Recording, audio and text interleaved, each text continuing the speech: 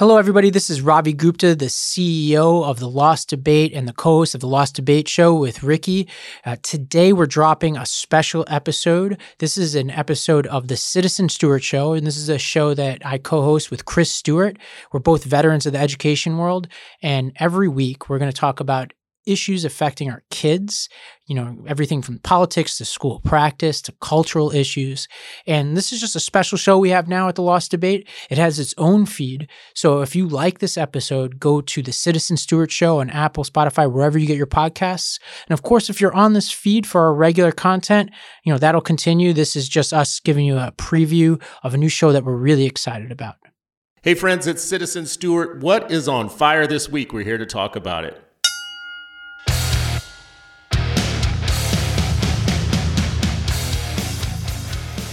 Welcome to the Citizen Stewart Show, a podcast about education in America where we deep dive into the headlines and the stories that aren't being covered.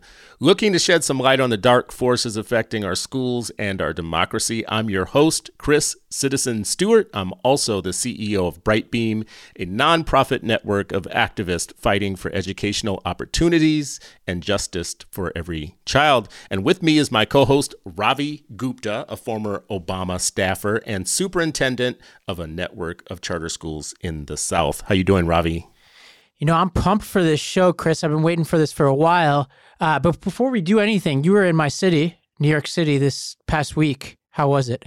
How was the city, or how was what I was there for? Because the city is the same as it ever was. It was nice. No, I'm trying to elicit this sort of get off my lawn mentality you have about New York City. Last time I talked to you, you were spewing some kind of Fox News, New York City is unsafe and dirty type bullshit. So why don't we start with that? It is post-apocalyptic in New York. Everything's expensive and dirty. Whenever I come to New York, I say to myself, there's two types of people in the world. There's New York people and there's LA people. And I'm always reminded that I'm more of a West Coast person when I come to New York. But so other than that, you're soft. Listen, yeah. Soft, yeah. I like things like trash not on the street. It's just little things. It's little things about, a civilization that I love. Yeah, well, I think it's getting cleaner-ish, but I think, but the trash is the price for this sort of spontaneous, serendipitous, run-ins that you have with creative, dynamic people, which I imagine you don't get in suburban Minnesota. I imagine you don't run into too many dynamic, creative young people over there. Listen, we're America. I don't know what you guys are. Out where I live, we are Americans. We are strong, hardworking Americans. Things work. The trains run on time. Our lawns are well kept. Our houses look great. So there you have it. I imagine you guys have great trains over there. Yeah. Yeah. Listen, Amtrak. Yeah. Well, we're here to talk, Chris. So every episode for our listeners, you're a former school board member. I'm a former school principal and superintendent. We've been talking about kids and education for a long time. You're a parent. And every episode, we're going to talk about three things. One thing that makes us mad, one thing that makes us hopeful, and then one thing that makes us think. Let's start with what's making us mad. Chris, kick us off. So here's the thing. We've been hearing a lot recently about teachers grooming students to abuse them in multiple different ways. And mostly that's been seen as a bad faith right-wing teacher bashing campaign, which it is, and I just want to be honest about that fact. A lot of the teacher scare material that we're hearing is really kind of a bad faith campaign. But here's the thing. Two things can be true. And it would be a mistake for the left and people on the left not to admit that public schools, American public schools, do have a sexual abuse problem. As an example, recently in Los Angeles, they have paid out a $52 million settlement to kids who were sexually abused by a district wrestling coach, victims of a former Sun Valley High School wrestling coach who had been convicted of molesting 9 children. They'll get $52 million in a settlement from a lawsuit that alleges that the district knew about prior sexual misconduct and did nothing about it, right? So when we're hearing about this grooming issue, it's terrible, right? But here's the problem. The problem is this isn't a new problem. It's the tip of the iceberg. It's been around. It's open in plain sight. And if you go back to a Los Angeles Times article from 2016, you'll see that the district has paid out $300,000. I'm sorry, let me take this back. $300 million over sexual That was abuse your Austin cases, Powers moment right there. 300,000. Right? Yeah, right. Yeah. $1 million. No, no, $300 million, right? We talk about schools being underfunded. That was by 2016. Yeah. And they've paid out more since. There's been more cases since, even though they've made changes. And nationally, I don't want to pick on California because this is a national problem.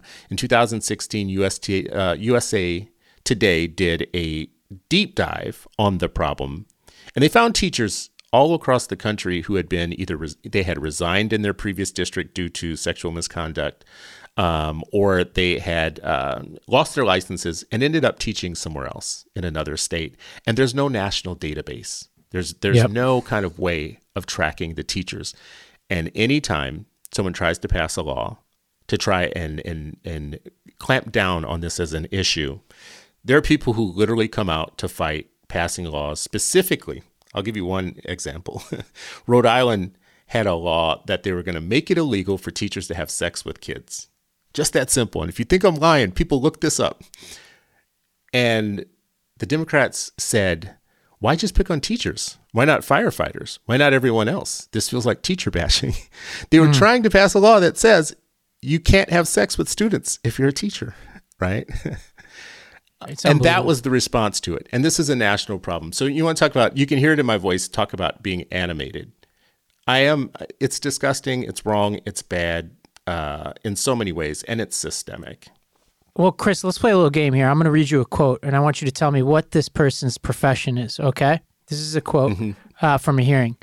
Quote, this is in response to an attempt to pass a law that would prohibit confidentiality agreements in these settlements, which is part of the issue. Because what happens is these teachers sign confidentiality agreements with the district, then they go to another district, and because it's confidential, the other district can't find out about it. In Connecticut, they were trying to pass a law, and I think they did, prohibiting such agreements. But somebody spoke up in one of these hearings. This is what they had to say. This will limit the ability of employees and employers from negotiating separation agreements that could potentially result in a flood of teacher termination hearings. Who do you think this guy was at this hearing? What do you think his profession was? I'm going to take a wild guess and say maybe he worked for the union. Yep. This is Jan Hoshadel. Maybe Jan is I can't say it's a guy or a girl, but president of the union representing 15,000 Connecticut educators. What's amazing about some of the stats you're talking about, just going back to LA for a second, and you're right, it's a national issue. They have been gaslighting parents forever on this kind of stuff. So there was this incident that same 2016 report in the LA Times that you're talking about. They talked about a couple of egregious cases where in one case lawyers were claiming that a 14-year-old could consent to sex with an adult. And then there was another one in which experts testified that a 9-year-old girl's low IQ meant that she couldn't suffer as much psychological damage from her multiple sexual assaults. I mean, it's absolutely appalling, right? And this is like, I'm a creature, for people who are new to this podcast, I have been a operative for Democratic politics basically my entire adult life. I have worked in Democratic politics. I share many of the same values of people on the left. But what is appalling to me is that we talk about things like qualified immunity for police officers, right? Saying, oh, like we should be able to sue police officers for misconduct, yada, yada, yada. Whereas nobody asks, where does this qualified immunity come from? Well, it comes from a lot of my brethren in the Democratic Party who qualified immunity is not specific to police officers. It has to do with all public employees, and often the fiercest defenders of public employees and their ability to be incompetent or malicious or predatory. So often my fellow people on the left are negotiating these carve-outs. Yeah, I think big problem on the left, and specifically with this being a union issue or a labor issue, is that labor sees most of every issue in terms of jobs. They don't see it in terms of kind of professional responsibility. And, just like that quote that you just read, I mean, what does the quote basically says? We're going to see like it's about the teachers and it's about their jobs and it's about everything except for the kids. And, that kind of makes sense, except for it doesn't make sense for the Democrats to tie their entire policy on things like this to labor. There should be some other thinkers within the Democratic Party to think just the optics of this is really bad. We also have to say, though, let's just be really clear. We're not saying that this problem is any better in non-unionized states where there aren't strong teachers' unions fighting back and pushing. And it's not as if there aren't states where Republican governors are already trying to make it, possible to marry much younger. And by much younger, I mean like 15 and 14 or whatnot, right? Like, is that America right? has, yeah, man. I mean, like, America's kind of like off the hook when it comes to its sexual politics right now, and especially as it concerns youth. I mean, we're all over the map. We have people screaming from the mountaintops that we're trying to indoctrinate kids to become gay, to turn them gay, to like, your daughter, we want to make your daughter be a boy, that sort of thing.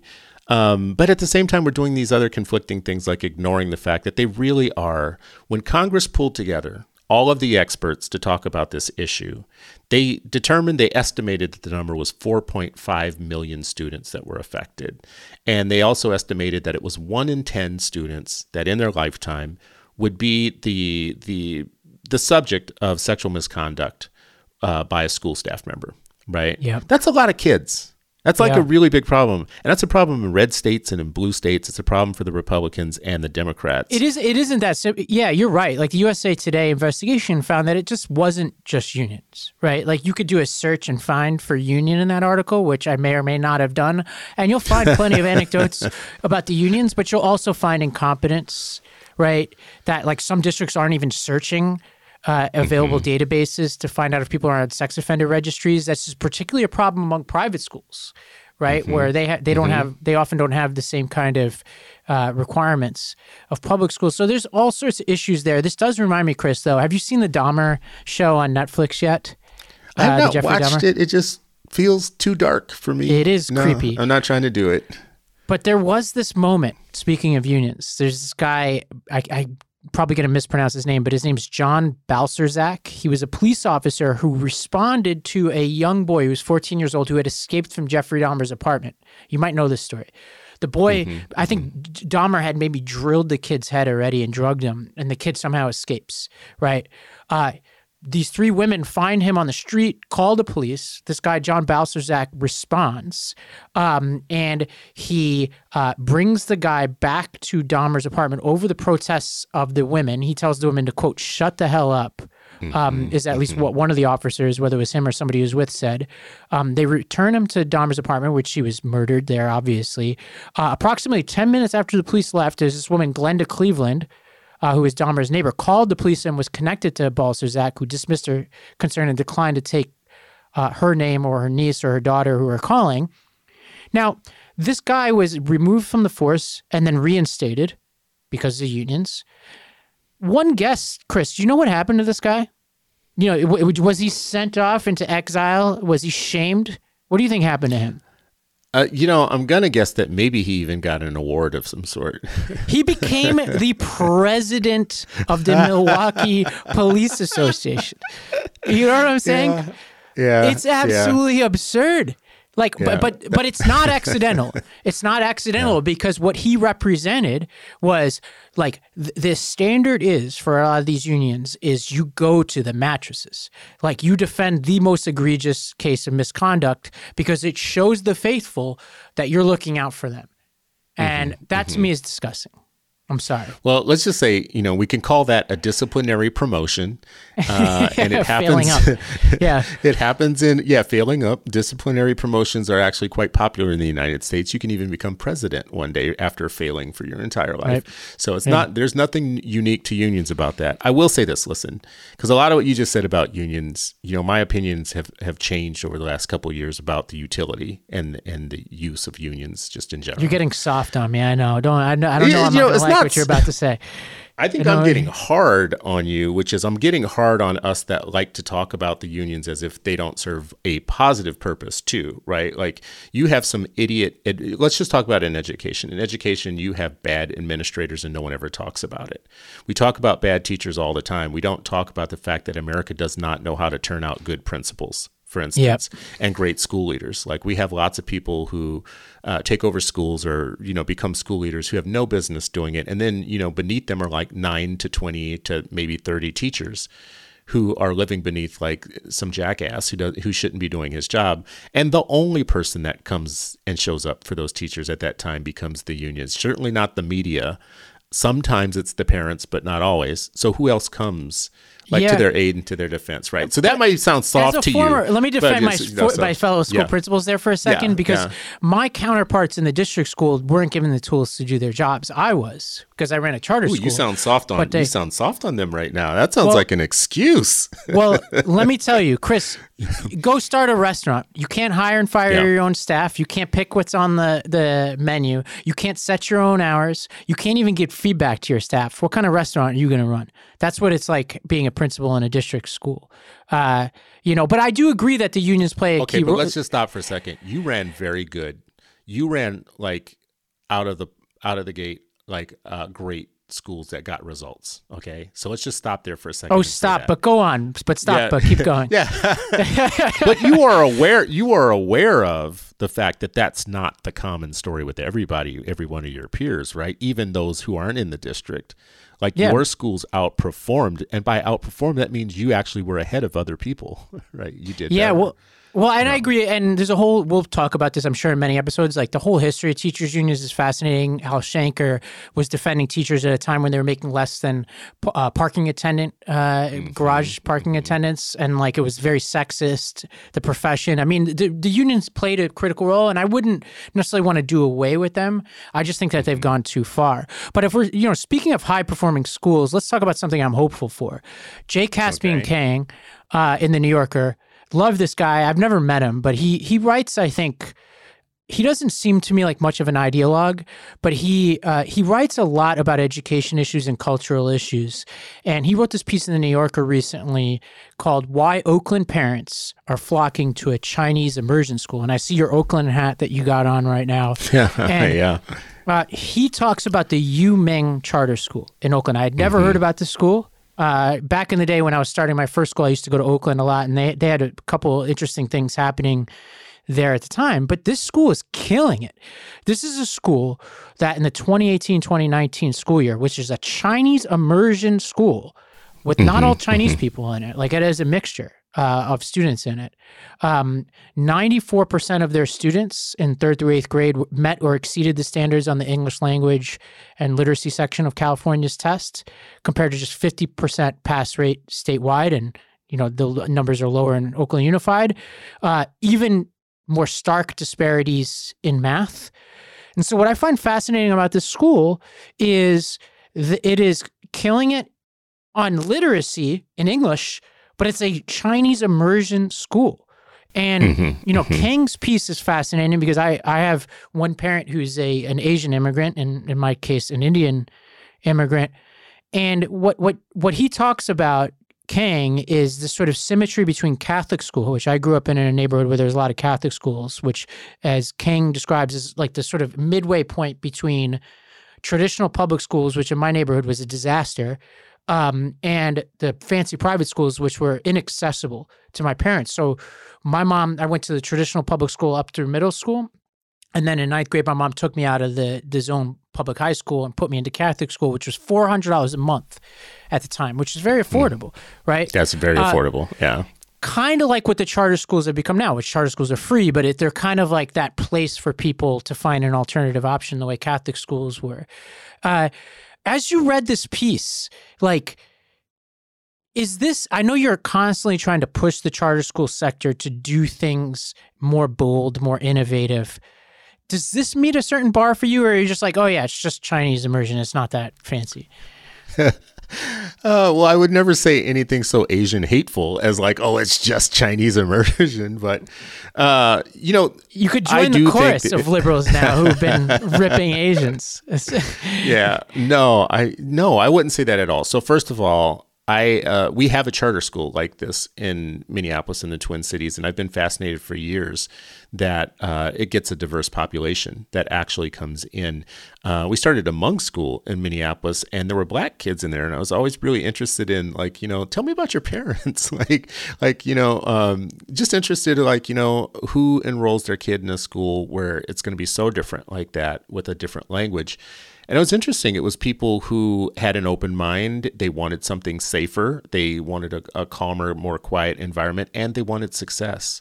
They actually could see, something really good is going on in that school. So when I read this, I really felt the same way. Like, it makes perfect sense to me why it would be a draw. And the fact that they're getting the outcomes, just stop there. Just the bottom line. Like, in all these, we hear so many feel-good stories in life or whatnot. Just get to the bottom line. How are the kids doing? Are the outcomes good? Are these kids on track for a better life? Are they gonna, are they gonna get, algebra in 8th grade to set them up for high school? And is high school going to set them up for college? Right. And the answer is yes in this case. So, I don't need all of the commentary about immigrants and what immigrants do differently and all that. I love that shit. But then you start getting into some weird kind of stereotypes that don't work for me when you do that, right? So I don't need all that. Just tell me how the kids are doing. Is it working? If it is, cool. We can jump off with that as a point, and I'll be supportive. I don't need to for it to become like an immigrant contest, though, and a cultural values contest, and tiger moms versus, lax Americans or any of that stuff. Let's go there for a second, because that is a big part of this piece. And I'm with you that there is a danger zone that we get into when we talk about these stereotypes, but there is a such thing as culture, right? And I think I can only speak to my culture, because I think Asian is a broad brush. I spoke recently to this professor at Harvard Law School named Jenny Suk Gerson, who's written a lot about the affirmative action debate as it relates to Asian Americans. And we were talking about how she and we both circled the same bubble and fill in the same bubble on applications and whatnot, or at least back when we were going to school. I think there are more bubbles now. But we paint with this broad brush, which is Asian American. And in certain cases, we'll be like immigrant, right? And those are reductive. But I can speak to the fact that, Amy Chu is my professor in law school, the tiger mom, Arthur, and my dad was an Indian immigrant. And what she wrote about in terms of the pressure she put on her kids, even though my dad left when I was in middle school, it still stuck with me, this sort of sense that he escaped extreme poverty in India. And the reason why he was able to escape extreme poverty in India is because they had a standardized test that my dad did really well on, and that provided a certain level of objectivity and predictability to my father that allowed him to go from basically the poorest place on earth, which is Uttar Pradesh in India, to the United States as a doctor. And so to me, he taught me, go for the predictable gain, right? Which to a lot of us who have parents like that, and it could be Nigerian parents, it could be Indian parents, or it could be somebody who escaped poverty in the American South using similar tools. If your parent escapes poverty that way, they teach you a certain ethic, which is go for the predictable, objective career, medicine, engineering, yada, yada, yada, and kill that test, get the A, and do it at all costs. And that is something that I think is under attack right now from the American left, and that I'm very suspicious of those attacks from people like Ibram Kendi, because to me, that is the only predictable ladder to success that a lot of people know in this country, and that, whether they get here as immigrants or they've ascended the ladder from wherever they come from within this country. And that to me is something he speaks to here that I'm like a big amen on, Yeah, so here's the thing that I think is the danger. It's, if it were just to say that immigrants have something, special or unique about them, great. That's awesome.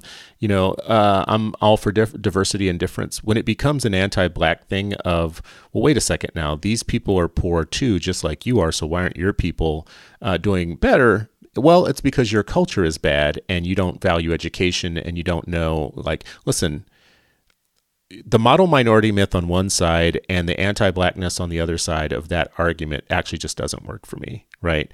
We have an entire Black middle class that is born out of achievement and having striven to do better or strive to do better, whatever, than they were doing for generations. Actually, all of the enjoyment that immigrants have of rights in this country come out of the civil rights movement that we actually forced on this country.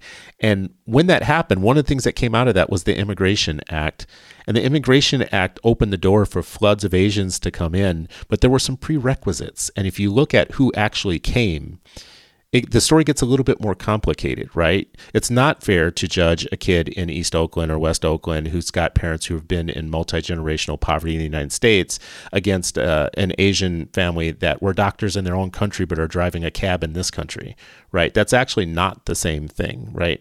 And actually, that's a big percentage of what we call Asian. Now, I heard you just say a second ago also that when we say Asian, we're using a broad brush.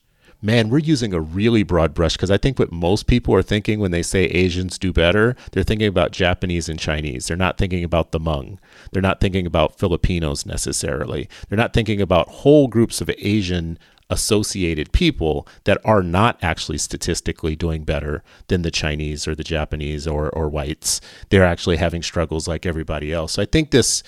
yes, you have lots of Indian Americans who immigrated here, many of them with educations from their previous country before they came here. They were amongst the top in the country that they came from, even if they're low income when they get here, right? Yeah. It's just not the same population, so it doesn't make sense. It makes sense to celebrate them. It doesn't make sense to use them as a bully against why blacks haven't gotten further than they are. Yeah, but that last argument, that doesn't show up in Kang's piece, and it certainly isn't my philosophy, obviously, that like Asians need to be celebrated and that blacks are like there's their model minority that I'm going to juxtapose to Black Americans or Hispanic Americans, et cetera. I actually think there's a symmetry to the up ladders that my father had and what I wanted for my kids in North Nashville. And actually, when we announced my high school, I at our announcement of our high school, I talked about how my father went from the bottom to the top because of a lot of the same principles and systems that I defend in this country, in the United States, that my kids have used in North Nashville and will continue to use if we could protect them. Things like standardized tests and the predictability of those things. Things like an achievement-oriented culture.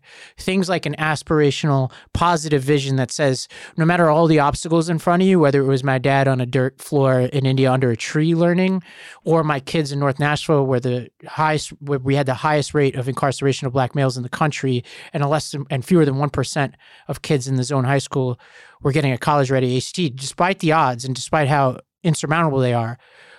I'm going to push you and inspire you, just like my grandfather did to my dad, to overcome those obstacles. And I'm not going to use those obstacles as an excuse, even though one could reasonably do so, right? Like that ethic is what we brought, right? And I think it works for kids here, and I think it worked for my dad. And I think there's a symmetry, instead of trying to compare kids to each other saying, why can't you be like that? To be like, hey, it actually works for kids, like to actually hold the bar high and help them and nurture them to get over that bar, if that makes any sense. Mm-hmm.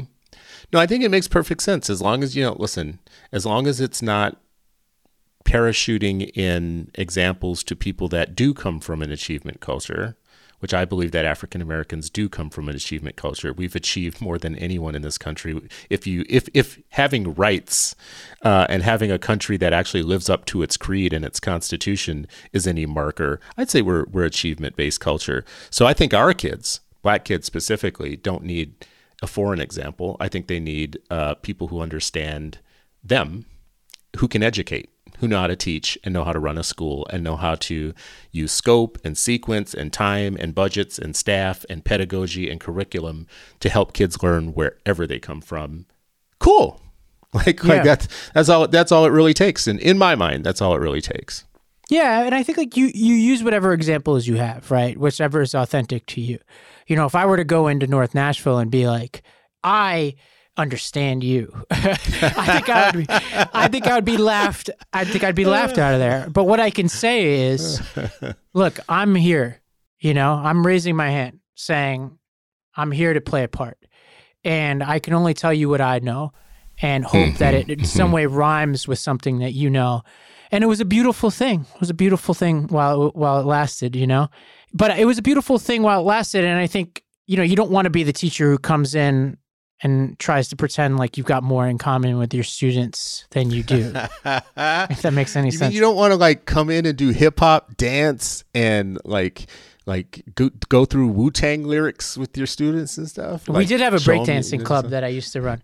But but shout out to Kang. Loved the piece. Hopefully we'll have him on this pod at some point. I do also want to shout him out for what I think was a very measured description of the charter school debate in the New Yorker, where he was basically like, look, he was like, this is a distraction. And he had this really good paragraph where he said, parents will go to the school that is excellent no matter what the hell you call it. Whether it's to move to the suburbs to find the great school, whether it's to access that Catholic school, whether it's to go to that magnet school, whether it's that charter school, or if it's just a zone public school down the street from them, you can call it whatever you want. You could point fingers, we could throw tomatoes, but the parents are going to go to the good school.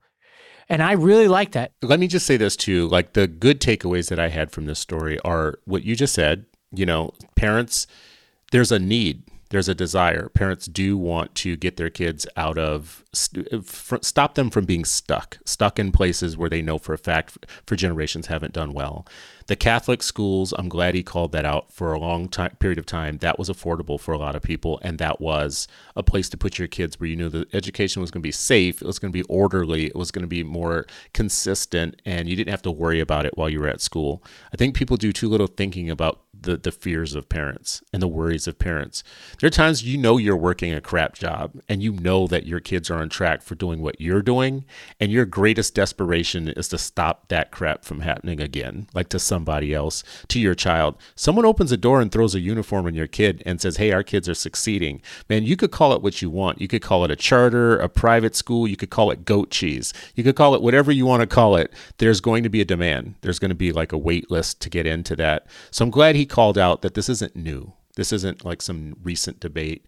We have entire politicians who are against charter schools and against school, choice, school options, whatever you want to call it, who themselves were educated in exactly the way that they're against right now. Right, and sending their kids to those schools. Send their kids. How many Catholic school graduates actually grew up to be Irish politicians, right?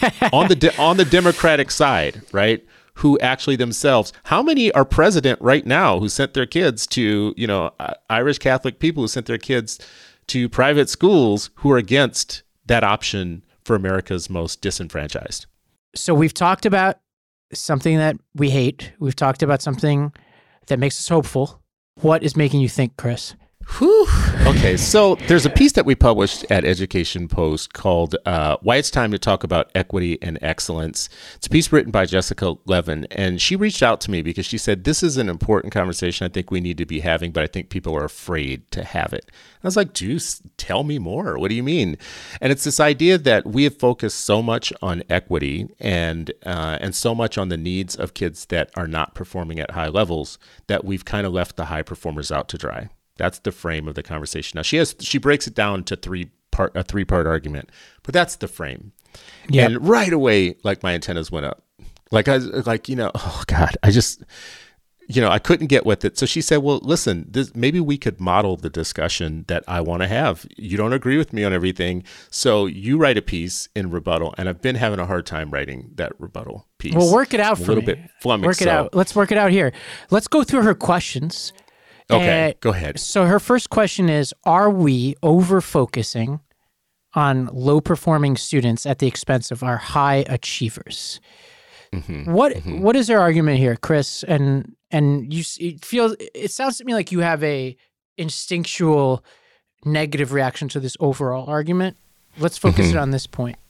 Like, what does she mean by over-focusing on low-performing students? Because there's some people listening to this who could be like, I don't hear a lot about low-performing students. I hear wherever I live, it's the magnet schools for the high achievers, or the private schools, or the blue ribbon this, or the scholarship for that, and the awards at graduation for this person. Yeah, I think Jessica's fear, to be fair to her, I think her fear is really that we are cutting off tracking in ways that's making the high performers sit through classes that's beneath them. Sit through lessons and whatnot, because we're doing things like honors for all, rather than honors for the kids that, used to traditionally qualify for honors, because we're attacking things like Stuyvesant in the entry requirements into specialized programs for kids that score high on tests. So those are ways in which she thinks that we're cutting off avenues of the gifted and high performers to educational opportunities that they need or that they want. And we're doing it in the name of equity. We're doing it because we're trying to raise the scores of everybody else, right? My problem with that is I think the frame's all wrong. I think you could make an argument that we need to do better for kids at every level to make sure that they're getting grade level work and that they're getting grade level opportunities that they're prepared for, that they are ready for. So you could write a whole piece about high performing kids and what they need without having to make it in contrast to something else. It's the contrast that makes me suspicious. When you say we need to do more for our high performing kids, cool. Okay, the reason we're not doing more for our high performing kids is because we're spending too much time thinking about those other kids. Wait, what? Wait. Like you had me before you got to that second part. I agree. Right? Yeah, I'm with you on this. I do think we need to do more for our high-performing kids, and especially the way she frames it is high-performing kids who come from high poverty areas, often overlooked. I saw this in my schools. Parents don't have a lot of options. Often they're overlooked in whatever the magnet selection process is. Usually there's lip service paid by the private schools to get scholarships for those kids. And so they wind up going to your charter school. So I think what her audience is people like me who ran charter schools. And they're saying, all right, you're framing it, and this is true of our school for sure. Every school I've run is geared towards the parent whose kid is 2 grade levels behind, which was the average level that a parent was sending their kid to our 5th grade. They were on average 2 grade levels behind. But there were a subset of those kids who came through the doors. One of them works for me today. Elias Luke's a student, my first student at Nashville Prep, works for Lost Debate. Wow. And he was one of our high performers. He was reading at a high school level while some kids were coming at the 5th grade level with him who could not read. And so the reality she's talking about is real, because if you put, one of my students, I won't name a name, couldn't read in the 5th grade. And Elias Luke that's a good reason not to name him.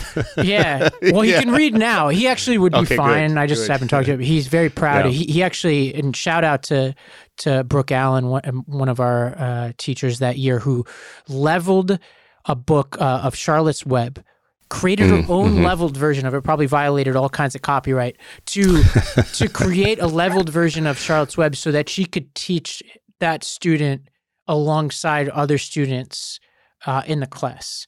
Now, it would be tough to put Elias next to that student in every class, because Elias would get bored, or that other student would be totally confused by whatever material Elias is lacking. So the need for differentiation, which she talks about in this piece, is real. I do think you can structure a day so that you have some moments when the kids are together and even learning together in a lot of cases, and then other moments when you have to yield to the demands of differentiation. And I think that is a very tough trade-off that every well-intentioned educator struggles with every single day. Yeah, so she asked, are we chipping away at expectations and rigor more broadly to narrow achievement gaps? There is a reason to believe parents, policymakers, and the public, including those committed to equity, are worried this is the case, but fear saying so openly, and they are right. Speaking up on such sensitive topics could earn them the label anti-equity or even racist. And actually, I don't think you're her audience. Her audience are centrist white progressives who the Robin DiAngelo crowd. Yeah. No. The white fragility people, no? No, more like the San Francisco recall people. The I vote Democrat, but I will take my kids out of schools if you don't give me what I want, and I want gifted and talented programs. Sign me up for this San Francisco recall. As you know, I was a big proponent of that. That was the worst school board in America. I did an episode. It's not the best school board in the world now. Let's just put it that way. In America. And it's not actually much better now after the recall. It's not. I implore anybody listening to this to interview. I interviewed the chair at the time who was recalled, and I wacky. You find me anybody who would want to send their kid to a school that woman was running. Insane. Yeah. But listen, I'm not going to disagree because I gave them a lot of heat. I'm just going to tell you right now, it's no different right now. Actually, they've been recalled and the board is every bit as wacky as it was. It's got more stuff going on and intrigue going on. But to the point, though, that she's making is these parents are going to, at some point, they don't want to speak up because they don't want to be seen as racist or talking about the other kids, which tells you right now that if race is an issue, it's not just about high-performing kids. It's also about families of different colors, right? So there's that. And they're going to do this social extortion. The piece basically says, if I don't get what I want, they're going to silently walk out of school districts and schools are going to lose more kids. So they should start kicking out some goodies, including tracking and exclusive classrooms for these high-performing kids, which every school district in America has these secret places where they put these kids in buildings where they get better treatment and whatnot as an inducement to keep upper-middle-class families in their districts.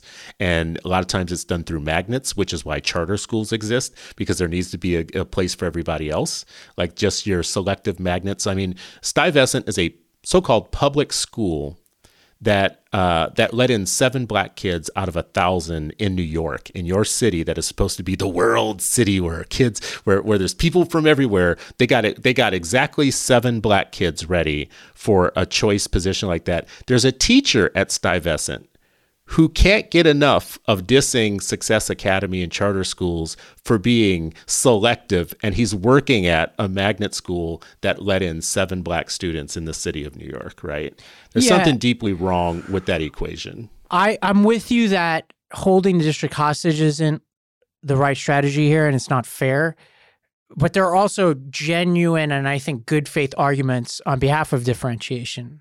Right. So the answer can't necessarily be, all right, no differentiation, because I do think that. Absolutely not. No. Because like at some point, kids graduate 12th grade. Some kids are going to Harvard. Some kids aren't going to college. But wait a second now, Ravi. Differentiation is not what they're asking for, because in some cases they're saying that's not really possible. They literally need exclusive environments because differentiation has proven to be very hard for teachers. Like it's proven to be very hard for educators to do.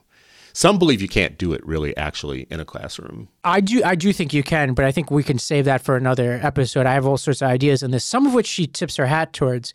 But this does dovetail, when you talk about the Stuyvesant reforms and you talk about Thomas Jefferson High School or what happened in San Francisco, this does get dicey because this rhymes with our last segment, because often in the middle of this debate are Asian American families.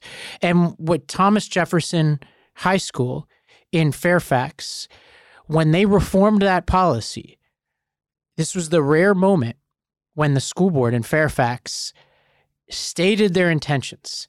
And in text messages between school board members, this is what Stella Pekarsky, who is the school board chair, said, quote, "The Asians hate us." She admitted that the process would, quote, "kick out Asians." The school board member that she was texting with said, quote, "There has been an anti-Asian feel around some of this. Hate to say it, lol." Same school board member, they're discriminated against in the process too, meaning Asian Americans. Now, that San Francisco school board that you talked about, its vice chair called Asians, this is an elected official in the city of San Francisco, called Asians the House N-word, and then refused to apologize for it. Meanwhile, they wouldn't work with a reopening consultant when they were dragging their feet on school reopenings because, why? Because that reopening consultant had previously worked with charter schools. So somehow somebody who had worked with charter schools in the past doesn't pass a purity test, but you can call Asians racial slurs. And so I think I just want to be clear. Nobody ever reported what the Asian community called her before she said that, and the reason that she said that. So, I mean, if we're being fair, we can't. Yeah, but Asian community is so. But you don't believe. I don't think you believe that the quote unquote Asian community said anything to her. If some Asian I believe that San Francisco is a very specific local microcosm of a very specific set of politics that doesn't lend itself to national understanding. If you don't live in San Francisco and understand the who's who and who's been displaced and how the population has changed and moved and who's moved in and who's moved out, all that, you've got the wrong story. It doesn't make any sense for me in Minnesota to like look at San Francisco and just go, oh, they're wacky there, without doing some investigation of how the politics came to be. And the person you're talking about is somebody I went to battle with. She called me all kinds of names, man. She like her and I had like a epic Twitter battle, and it was interesting seeing her get caught up in her own stuff in her own city. But, as a fair observer of politics, I was able to see all sides. I was able to see that they have some very specific politics in San Francisco. Hers aren't mine. Like, she's totally anti everything I'm about, really, to be very honest with you. So, yeah. Call me old-fashioned. Calling any group of people the house N-word is wrong to me, no matter what your history is. Yeah, I mean, we could call black people all kinds of stuff. We just can't call anyone else anything. Well, there's no real problem until you call other people stuff, Well, I think you're setting a standard that you and I don't believe in. I don't do that. I don't. Yeah. I would hope. I don't know, Robbie. I've got my suspicions about you. Well, we got time to figure that out. Okay. Well, now that the heat's turned up, let's actually simmer it wait. down. Let me say one last thing on that. I do want to say, because I know we got to transition and move on, but let me just say this. The purpose of a magnet school is to create an opportunity for people of different backgrounds to actually school together and get along. That's the traditional reason for there to be a magnet school. Using a test only as the only way to get admittance into to great opportunities for education actually works for you if you think that you have an advantage on that test. Of course, you're going to fight for that to be the only criteria to get into a school. The way that Bush handled this in Texas when all this affirmative action stuff happened was he said, okay, well, listen, we need a middle ground because he's not for affirmative action.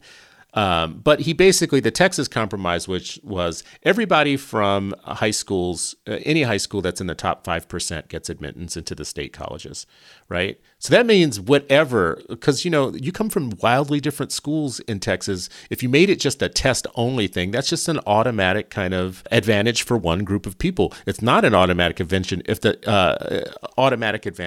the top kids at every school get an equal kind of like seat. So if I ask you, is it okay for a school to become 90% all Asian on a test only basis of criteria for entrance when there are a lot of black kids that qualify to get in, but it's just that they're overrun by a numbers game? They're qualified to be there. It's not like they're unqualified. It's not like they haven't passed the test to get to the highest level to be there. It's just it becomes a Hunger Games of seats at some point. And if you're okay with it becoming 90% Asian or 90% white based on one point of criteria, then you're against the Bush kind of common sense way to make sure that everybody gets access to the school. Yeah, I do think that using Stuyvesant as an example, the test itself to me is not the problem as the criteria. It's the fact that we're not having all the kids have access to the preparation or even take the tests. Like a very small subset of the city even takes the test. And I think that's a big problem. My problem with these geographic preferences that Bush created is that they were actually pioneered in the 1920s and 1930s when too many Jewish kids, quote unquote, were getting into Ivy League schools. And so what they did is they created this category called sparse country, where they decided, all right, we're going to create geographic diversity, which that innovation came from then. It was born out of anti-Semitism. And now it's being used against Asian American families when they apply to Ivy League schools. Ooh, God, I disagree with that. And they're pitting different minority groups against each other while keeping legacy students, for example, which is predominantly white. Fallacy. And you're an attorney. You went to law school. That's a genetic fallacy in a way. It's like when people use that same thinking against standardized testing. Standardized testing today is not eugenics. So when Kendi says, well, my problem with it is that, years ago it was used against Jews and blacks as a way to not admit them or whatever. Well, that's not what standardized testing is today. Right. Well, the same argument would go for Bush, right? Like you were talking about Bush in a different context. That wouldn't necessarily transfer to how it was implemented in Stuyvesant, for example. But like what I'm saying I'm not saying it's eugenics. And actually, I have something coming out this coming Sunday. So this is a good plug for it. I actually have an hour-long episode where I look at the issue of Harvard. And my point isn't that it's some kind of argument by association to be like, hey, Isaac Newton discovered gravity and Isaac Newton was a racist, therefore gravity's racist. That's not the argument I'm making. I'm saying Harvard itself invented the holistic admissions process so it could do some screwed up things. It continued it and then continued to do screwed up things basically throughout its history. Now, what those screwed up things were changed, but even the Brandeis Institute, for example, in an amicus brief to the Supreme Court during this case that's in front of the Supreme Court next week, argues that they basically turned around and are doing the very same type of moves. But I have a whole thing on that. And then you can I know we got to wrap this, this, and I love your plug, and I know we got to wrap on this. I will say this. In Jessica's argument, she is saying that kids of color, including black kids that are high achieving, are being left behind because of our over-focus on equity. My response to her on that point is that there are bright black kids in New York who qualify to get into Stuyvesant and should be there, but they are not getting in because we are using a single standard that we are calling meritocracy. And those black kids are not exactly the same kind of poverty as the Asian kids that are getting in. It's silly to say that it's an exact match for match, like the same backgrounds. They're not. So there are bright black and brown kids in New York that actually do qualify to be there and to get in, and they're not getting in. And I think everybody's okay with it if that school becomes 90% Asian. And ask yourself where a lot of those families come from and their backgrounds or whatnot. It is not a match. It's not equality. It's not meritocracy. It's none of those things. It's a difference of advantages. And there are black kids that aren't getting in who actually qualify, should be there. And that's the bottom line. And there should be more than 7 out of 1,000 kids admitted. Well, we're giving you the final word on this one. We were going to talk about Abbott Elementary on this episode, but I think we could save it for next week. There's an episode where they talk about charter schools.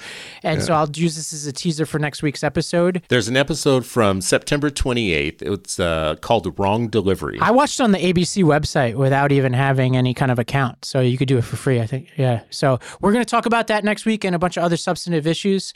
Thank you, everybody, for listening. Make sure to rate, review, and subscribe. We have other podcasts, the Lost Debate Network. I plugged an episode on affirmative action, which will be coming out next Sunday. And I think, Chris, you could probably listen to it and critique me next week. We'd have a little debate because I think you're going to find a lot to hate in that episode. Whoop. So I look forward to that. Yeah. Well, listen, I'm excited to be a new member of the Lost Debate Network and to have my newly minted Citizen Stewart show here on the Lost Debate Network, because I feel like we're going to have lots to debate, and the debate's not going to get lost. The debate's going to get found in this show, man. It's going to happen. So I appreciate it. Education in America is a work in progress. We always have a lot to say about it. Half the time we're doing it with too little information, and on this show, we want to make sure that folks have kind of a well-rounded view of what's actually taking place, because the schools belong to all of us. We all have a vested interest in them working well. So for everybody listening, please join us every Tuesday for the Citizen Stewart Show. Come back, share it with friends, tell other people that it's the best thing that ever happened to you and that you've never experienced such brilliant banter and information as this show. And I just appreciate you for it.